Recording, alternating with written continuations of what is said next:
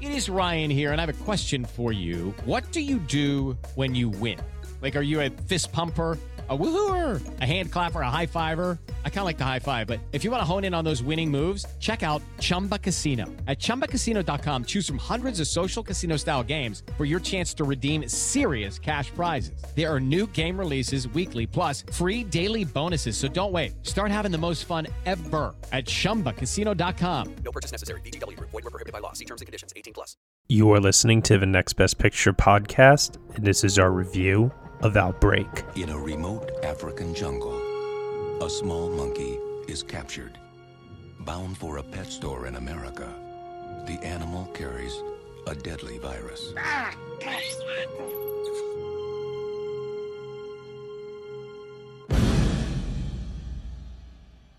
I know that some of us have doubts about what we're about to do.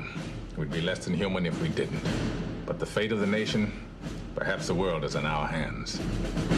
We cannot, we dare not refuse this burden. I'm confident that each of you will do his duty. God forgive us.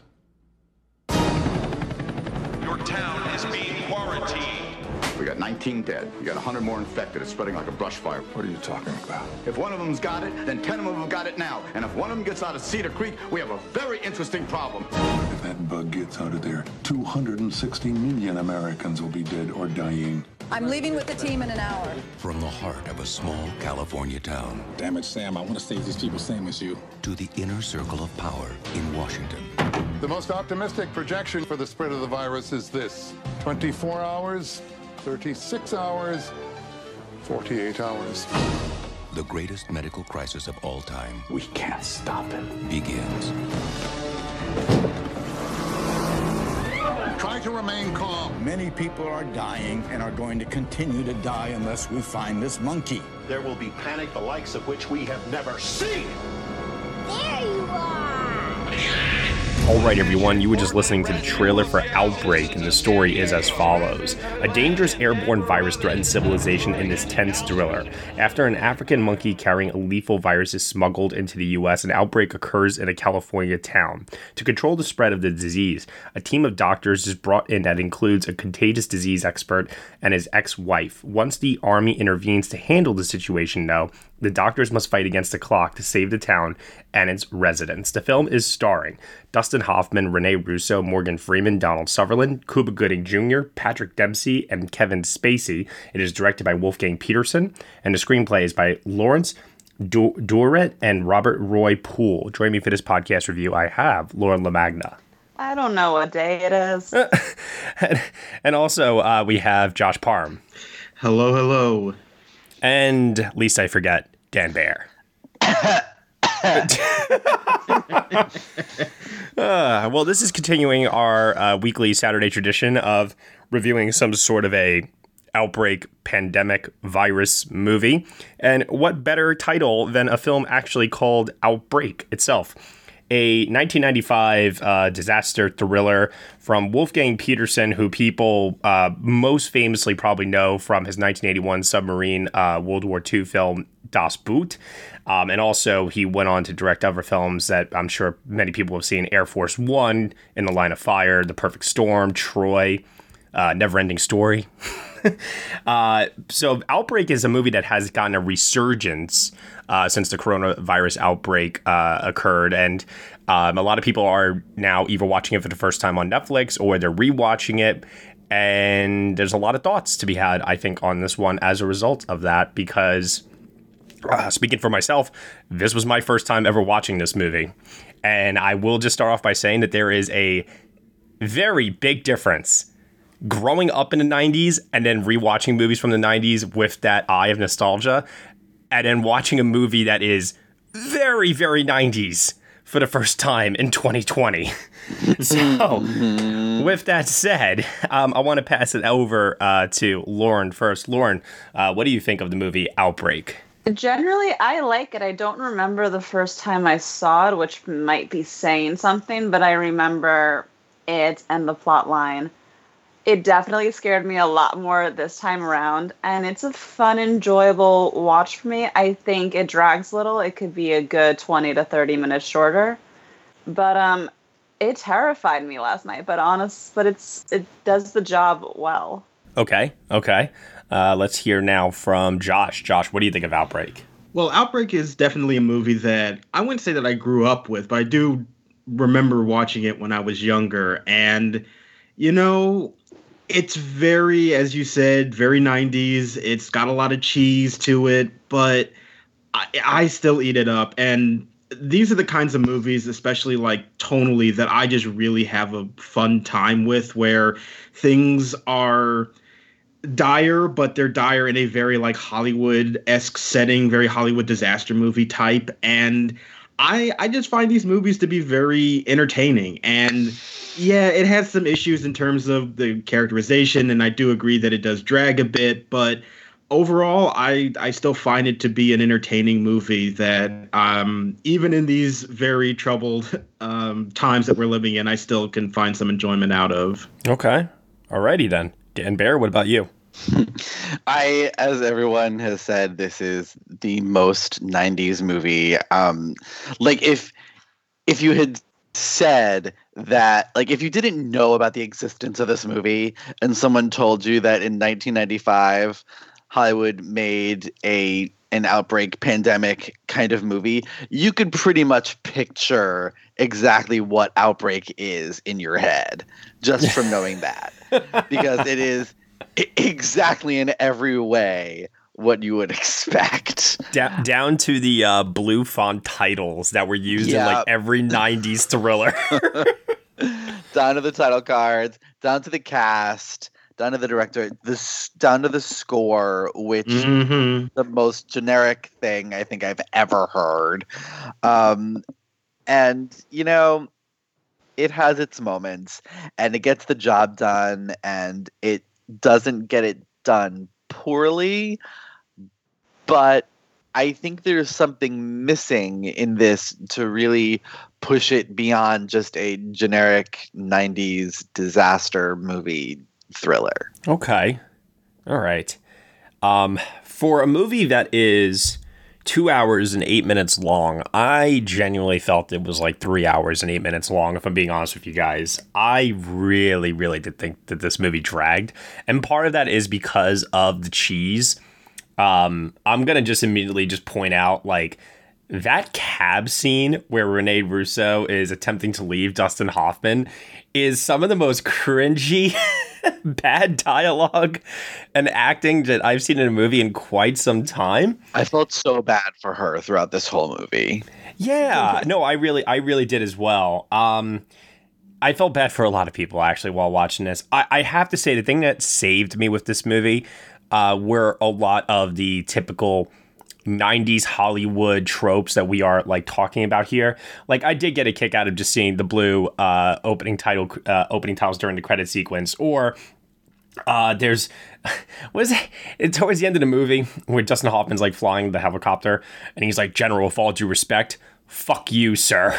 That was so amazing. Like you're Dustin Hoffman. You're not Arnold Schwarzenegger. What is going on here? And there's like these little quips of dialogue in there too that I just thought were so bad, but it's just like the nostalgia of the time. Like Kevin Spacey has like a line where I think like Dustin Hoffman says to him, like, "Why don't you get some sleep?" And he's like, "I slept back in July." I'm like, what? It's like there are like these moments like that all throughout the movie that it kept me entertained, but I can't say that it's good. And that's the thing that I just kept coming back to. I'm like very extremely mixed on this movie as a whole, down to the fact that the movie has to shoehorn in these action set pieces, which are they really? I know, right? And I'll tell you that I am probably going to be the most enthusiastic voice of praise on this film. I have a feeling, but those are definitely the moments where I think it struggles the most, because it definitely does feel like, it feels almost like a studio note where they said there's not enough action going on, so throw in a helicopter. Yeah, they needed more helicopter. Yeah. I mean, I will give credit where credit's due to Wolfgang Peterson. The scale of this movie in terms of like the military operations and the fact that this is like well, there was obviously CG during this time, but like this is like very pre-heavy CG. So there's a lot of extras. There's a lot of wide shots showing the scale, the magnitude of the United States Army, like getting involved and stuff. So like that stuff was interesting to me because I'm always like looking back with nostalgia on how Hollywood had to coordinate these giant set pieces or just even one shot, like an establishing shot to show like here's the camp and this is where they have this tent set up and so on and so forth. So all these scenes with like the helicopters and stuff, I was definitely entertained because I'm thinking to myself the whole time, holy shit, this is all practical for the most part. You know, so that was really, really exciting. Down to even there's a point where like Dustin Hoffman has to like jump off of a helicopter onto a boat. And I'm like, that's an easy jump, pal. Like, come on. Like that's an easy jump. But the fact that it's done practically, and from what I could tell, I'm sure there was a wire involved, but still it's like, oh, that's really cool that an actual person did that. No CGI required, you know? So like that kind of stuff I was leaning into, like I said, in a nostalgic way, not necessarily for the film, but just for the era itself, you know? Yeah, I mean, I understand that. And look, I'm not going to sit here and say, like, you know, this deserved Best Picture or anything. But I think that for me, what I like about this movie is that it does operate in a very particular register of dated 90s disaster movie. And yes, there are elements about that are not that great from a storytelling perspective, but I think that from like a very basic kind of entertainment level, I think that there are things that the movie does really well. And in showing like this process of getting these characters to investigate this thing and to see the outbreak happen, and I think all of that is done very well. It's done in a very particular way that's not really meant to go that deep with anything, but for what it's trying to accomplish, I think it goes about it in a very successful way. I will say this, disaster movies in Hollywood in general, I really do think got a bit of an uptick in the 90s after the release of Independence Day a year later after this. Yes. Because then you had Volcano with Tommy Lee Jones in 1997. Dante's Peak. Yeah, these are basic, if a studio would make an outbreak movie, like this would be basic. We're not going full on into the science. We're just scratching the surface and showing the audience, you know, the basic way how people would get sick. So everyone can understand. And like the little kids can feel like a little bit more smarter when they come out of it. So it's not that intense and it's very easy for an audience of all ages really to follow. I mean, there is a bit of science in here, a little bit. Scratching surface. It's definitely very Hollywoodized, though, for sure. It's not Contagion by any means. I mean, the one scene that really stands out to me is the scene in the movie theater. Yes. Yes. And he loved that. Zooms in on the particles coming from this coughing sick man and like follow them throughout the theater. And you're like, oh shit. Yeah, which haunted me even before our current situation. That scene, ever since I saw it, I would always think about that when I was in a movie theater and heard somebody started coughing. Yeah. If I thought about stuff like that every time I walked into a movie theater, I don't think I would ever go to a movie theater ever again. Right? But yeah, I mean, like that scene is like the one scene in this movie that has any sort of point of view or sense of directorial vision or flash or anything like that. Everything else in this is so rote and by the book and by the numbers. And the only thing that really sort of pushes this over like generic, totally middle of the road is Dustin Hoffman. You think so? Because I thought that his performance in this was extremely generic. It's just he brings a sense of authenticity to that character and this sort of, you know, the energy of this crusader, you know, he is going to save the day, god damn it, if it's the last thing he does. And it's so, I mean, like, yes, that is like, you know, the most generic two-dimensional part ever, and everything between him and Rene Russo is just so terribly scripted that it doesn't work at all. But he's at least like fully invested in this character, and he was the thing that sort of got me through everything else being so generic. I mean, like even the villains are so generic, and like Donald Sutherland is doing his Donald Sutherland thing, but like there's no sense of fun to it. He's underplaying this like, you know, lip smacking, mustache twirling military bad guy, and like, come on, like he's literally just saying lines. He's just ham it up a little bit, you know. There's barely any charisma there, and at least Dustin Hoffman is like pushing all of his charisma into this character. I agree. Like, everybody's trying to play it extremely straight. You could tell they were all setting out to make a very serious movie. This is by no means meant to be a... like, considering that what we knew at the time and what else was happening in 1995, the fact that they took this seriously is almost offensive. But... I mean... I will say this, in terms of serious moments, there is this one throwaway scene where the White House has like this meeting, and I don't remember who the character is, but there's this guy who delivers this like very fiery, passionate monologue. Oh, yes. Yeah, he's like, those are not statistics. They are flesh and blood, God damn it. I think that's the chief of staff. That was the other thing that I remembered. Yeah. Like, that was great stuff. I was like, yeah, more of this, please. Yeah. Hello, it is Ryan, and I was on a flight the other day playing one of my favorite social spin slot games on ChumbaCasino.com. I looked over at the person sitting next to me, and you know what they were doing? They were also playing Chumba Casino. Coincidence? I think not. Everybody's loving having fun with it. Chumba Casino is home to hundreds of casino-style games that you can play for free anytime, anywhere, even at 30,000 feet. So sign up now at ChumbaCasino.com to claim your free welcome bonus. That's ChumbaCasino.com and live the Chumba life. No purchase necessary. VGW. Void where prohibited by law. See terms and conditions. 18+. Hello, this is Gary Chahot welcoming you to check out the French History Podcast. Our main show covers the history of France from the first humans until present. If you liked Mike Duncan's The History of Rome and wanted a similar program covering the land of beauty, culture, and love, we are exactly that.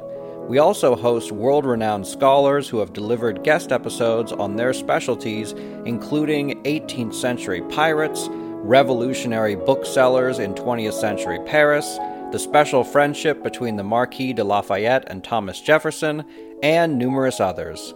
Learn what you love and listen to the French History Podcast today.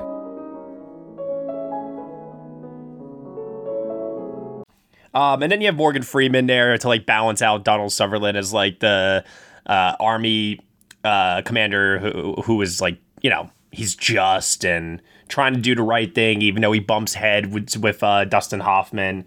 I mean, and let's face it, what you're talking about in terms of Dustin Hoffman's presence alone being like a comfort, so to speak, while watching this movie, that's how I kind of feel about Morgan Freeman. It's like, oh, Morgan Freeman's in it? Alrighty. Like, immediately it gets like 1 point higher probably just for the presence of Morgan Freeman. And I think he gives a really interesting performance too. Like the underplaying that he is doing actually works for the character. But I'll say that whole storyline of like the government and all that stuff is by far, in my opinion, the weakest part of the movie. Oh yeah, I mean, when you have Donald Sutherland over the radio telling these bombers, stick to your orders, and then you have Dustin Hoffman like, are you gonna follow orders? Or, you know, and it's like, oh my gosh, like the morality of this movie is just slapping me in the face right now. Like, I don't need that. Yeah. And then they're playing chicken with the bomber plane on top of that. Yeah, I would have been so okay without any of that, and it would just be about Dustin Hoffman trying to get the monkey, and then like not deal with like, oh, we're just gonna bomb everyone. Now we have that whole subplot. Yeah, the monkey should have been like a cast member in and of itself. Betsy the monkey. What a girl! Oh my god! What a performance!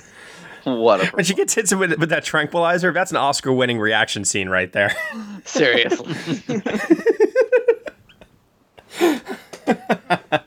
And then what do we think of Cuba Gooding Jr. in this? Back when he was in his prime, you know, and he was still pretty hot in Hollywood. He did what he had in this movie. Like, I don't know. He was Cuba Middling Jr. You're telling me he had nothing to do. Like at least he who shall not be named, you know, was giving his, you know, acerbic wit, you know. Yeah, talk about someone that's also at their prime during this era, I would say as well. And the hair, the blonde hair. Oh my god. But like Cuba had nothing and he has no personality as it is. So, he was not able to. His role is literally the helicopter pilot. Yeah. That's the purpose of the character. Actually, wait a minute. In terms of like characters existing for the sake of the plot, I will not forget. This was immediately a point reduction for me. Was when they were like, "We have to get on that ship," and then the woman just casually goes, "I've got a friend in the Coast Guard." Yeah. How close? Closer than his wife would like. I'm like, are you kidding me? Right Although now? the way she delivers that line, like if the rest of the movie had her sensibility, this would have been a lot more fun. I agree, but like I said, that's what like Independence Day did, the following year, and I feel like that's what was carried over then into all types of disaster films from that point forward. Yeah. And look, man, I get it. I understand it, that there's a lot of stuff in this movie that, is going for a particular tone or mood that you may not gel with. And I think at the end of the day, you're either kind of just going to buy into it or you're not. This isn't trying to be Contagion. This isn't trying to give you an in-depth look of how an outbreak might actually occur in this country. It's not trying to do that. I definitely would counter that and say, while I agree with you, it's definitely Hollywood's version of that. Once again, as we said before, the movie is taking itself very seriously. Very seriously. I mean, but like in terms of degree. Well, yes, yeah. Like it's not taking itself seriously as a like this is what would actually happen, but it is taking itself seriously in that like it's not approaching this from the perspective of being a piece of like entertainment. It's very focused on being a thriller. I mean, the movie's at its best, I think, when the characters, the main cast members, have these close call moments with getting infected, their suits are tearing, things like that. Keep your helmet on, and moments of that, I think, are when the movie's probably at its best, I would say. Props to the makeup crew as well. Oh, yeah. Like, a lot of people. Tremendous job. And like they really sell the despair of what happens when you get this super virus or whatever. Not nominated for an Oscar for makeup. I mean, not surprising. I mean, they probably couldn't show it in the highlight reel because it was all too graphic. Yeah, no, I think that, I think that those moments, with the makeup and showing the actual effects that this virus is having on people and, the stakes of that. There's like this one scene where a mother gets like torn away from her family in the Cedar, was it Cedar Creek, right? Cedar Creek home. Yeah. And once again, I'm like, all right, like, stop hitting me over the face a little bit with this stuff. But, at the same time, I get it. They really want to try and establish the stakes of the town. And that part is better than the citizens trying to escape in the helicopters shooting up the Jeep and it exploding. But like at the same time, like that, I appreciate what they were trying to do with that woman leaving her family, but then there's like no payoff. Exactly. But you know what, Mike? Wait, hold on a minute. But I think a counter to that is, if they did go further into it, we would be complaining about why are we spending so much time with this character who seems so separated from everybody else. I actually think... Oh, Josh, you know me so well. Yeah, I actually think that the moments that we get with that mother I actually think are so economically done for this story that it's all that I really need. It introduces what the stakes of this are, and we get a sense of that. We don't need these extended sequences of her with the family before and all that. Like, we get it. And I actually think that in terms of like very glossy Hollywood storytelling, that's actually an example of it doing a really good job. It's in a particular frame set, I grant you, but for that, I think it is done very well. I think it is done very well, and I think that the actress does a really good job. But the problem is like the screenplay is asking us to be invested in this character, and it's really pushing that very hard in this one scene. And the payoff is the scientist looking at her DNA like her blood sample number and being like, damn it, everybody in this town has this disease. Arr! And that works. I mean, it's this I disaster movie. Like, they never really come back to her, and I'm like, if you're going to introduce us and get us invested in this character, then give us a Kate Winslet in Contagion scene with her, or at least show her as one of the dead bodies. But they don't even do that. Did they? I don't remember. I don't remember. I feel like they did, after the person says these are people, and then it cuts to just people zipping a bag. She was one of the faces.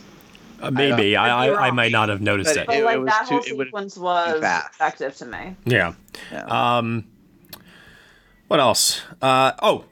So let me guys. I want to ask this question.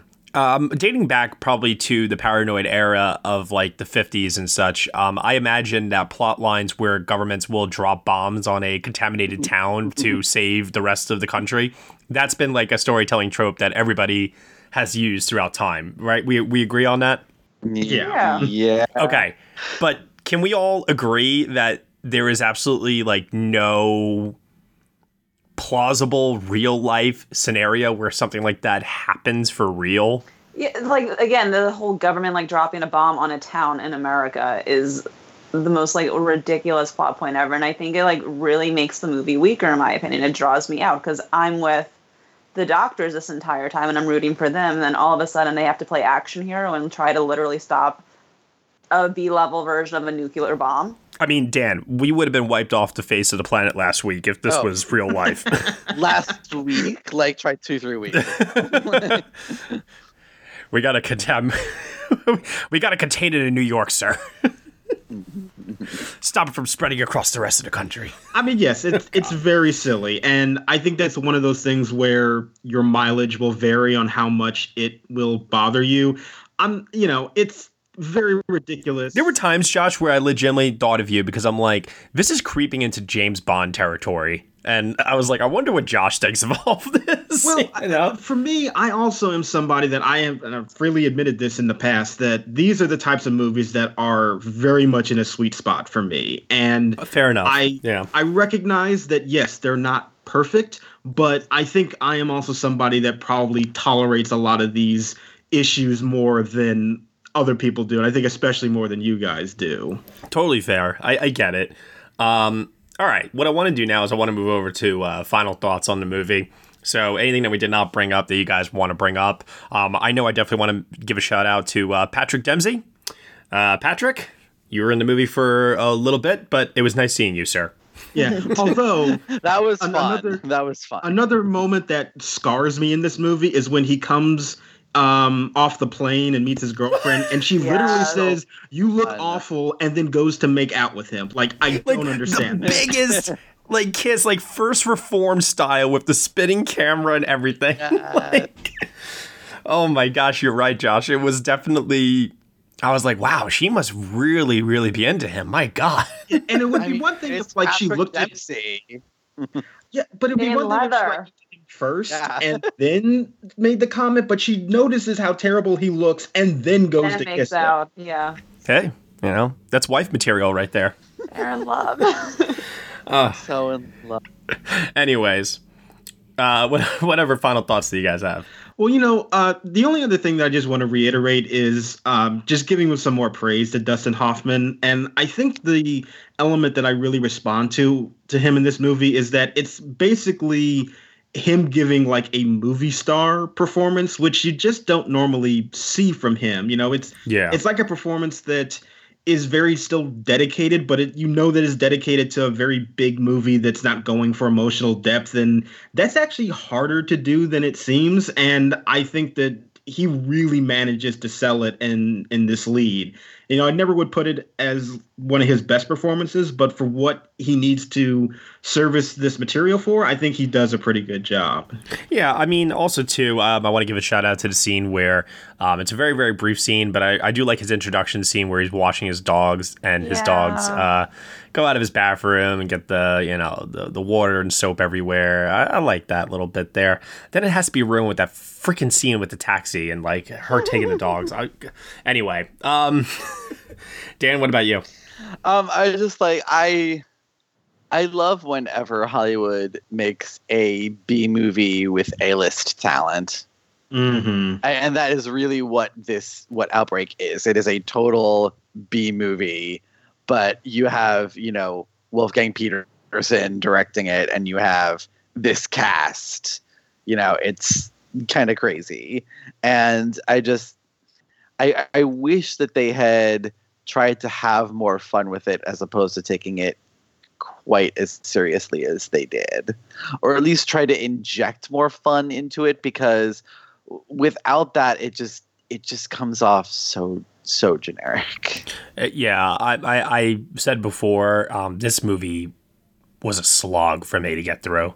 I needed more fun injected into it to give me bursts of energy, because I just felt like it just... You guys are talking about like the middle section dragging or certain sections dragging. To me, I thought the whole movie dragged. And even then, when they have that scene where they're doing, the helicopter bit and stuff, I don't think the movie's over. Then, they get the serum, the cure, and then it's another helicopter scene. And I'm like, wow, like really, the movie's still going? There's like literally an hour left of the movie after he finds the monkey. Yeah. Lauren?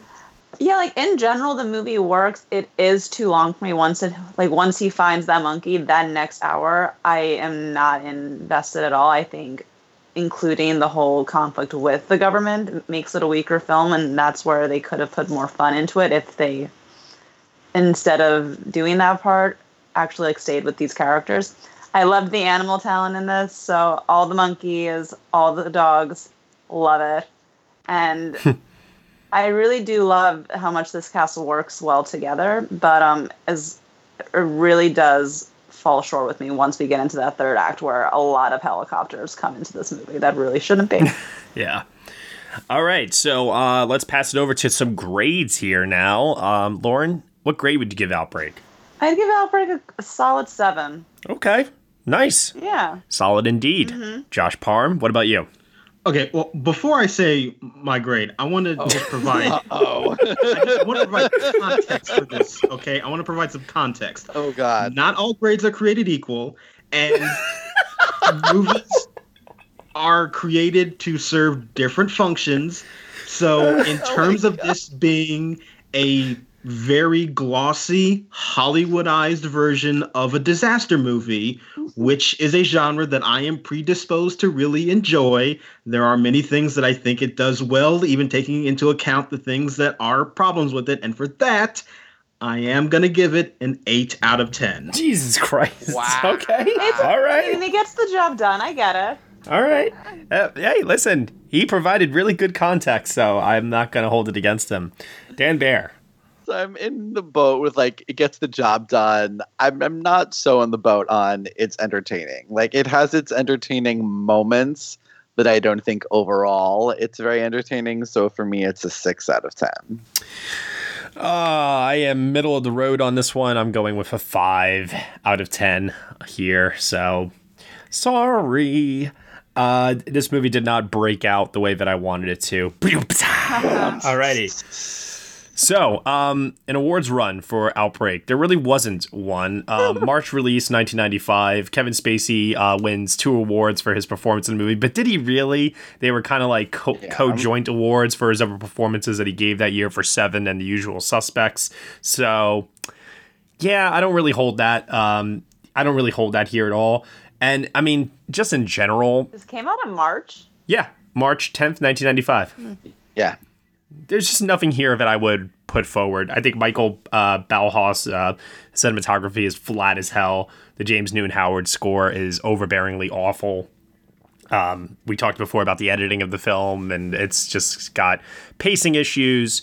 If anybody wants to throw a bone to Dustin Hoffman, be my guest for a brief second, but I don't know.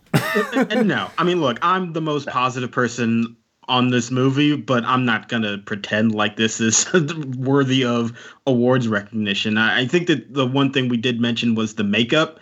I don't know if I would even campaign that hard for it, but if you're going to pick one thing from the movie, it would be that. Yeah. Well, if I did... That's really the only thing. So the makeup category had 3 nominees that year. So maybe in a field of 5? I think in a field of 5, I'd be more likely to seriously consider it. Yeah. Mm-hmm. Yeah. I think that makes a lot of sense. Do we know who the makeup nominees were in '95? Just out of curiosity. It was Roommates, My Family, Mi Familia, and the Oscar winner Braveheart. All right. I mean, that's not even a lineup that really inspires that much. Yeah, I was gonna say. I could see putting it in there. Actually, I could see it. Yeah, I could see that too. If it was a field of 5, I think it might have snuck in there. No, it would get in. You know, because I'm looking at the other movies from that year, and I could make arguments for things like maybe 12 Monkeys or what else? Batman Forever. No way. Yeah. We're not going for that Two-Face makeup. I fucking love that makeup so much. Maybe 7 for makeup. Yeah. The guy in the bed with the air fresheners. And then also the gluttony guy that they had to make up as well. Yeah, too. No pun intended. I mean, there's stuff there to choose from, probably to fill out a field of 5 if you wanted to. No way am I going to say Waterworld. No way. No. I'm good. But in any event, though, moving off of that subject, Outbreak's Oscar run, I'm sure, I don't know any other podcast that maybe has discussed that topic before. Oh, man. Lauren, where can they find you on the internet? You all can find me on the Twitter at Lauren Lamango. Josh Parham? You can find me on Twitter at JRParham. Dan Bayer. I am on Twitter at Denson Dan on Film. And you can find me at Next Best Picture. Thank you so much, everyone, for listening to our review of Outbreak here on the Next Best Picture podcast. You can subscribe to us on iTunes, SoundCloud, Google Play, Stitcher, TuneIn, Player FM, Acast, CastBox, and also on Spotify. Be sure to leave us a review on Apple Podcasts and let us know what you think of the show. We really appreciate your feedback and your support, which you can lend on over at Patreon. For $1 minimum a month, you will get some exclusive podcast content from us. Thank you so much for listening, as always, and we shall see you all next time.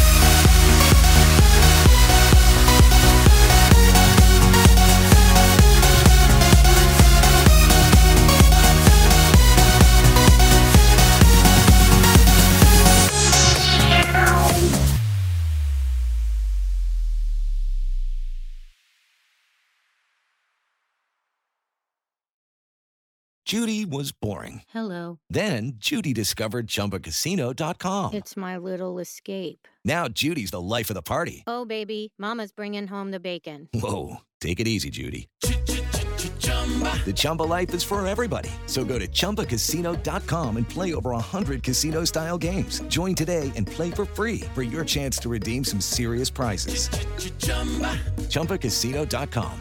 No purchase necessary. Void where prohibited by law. 18+ terms and conditions apply. See website for details.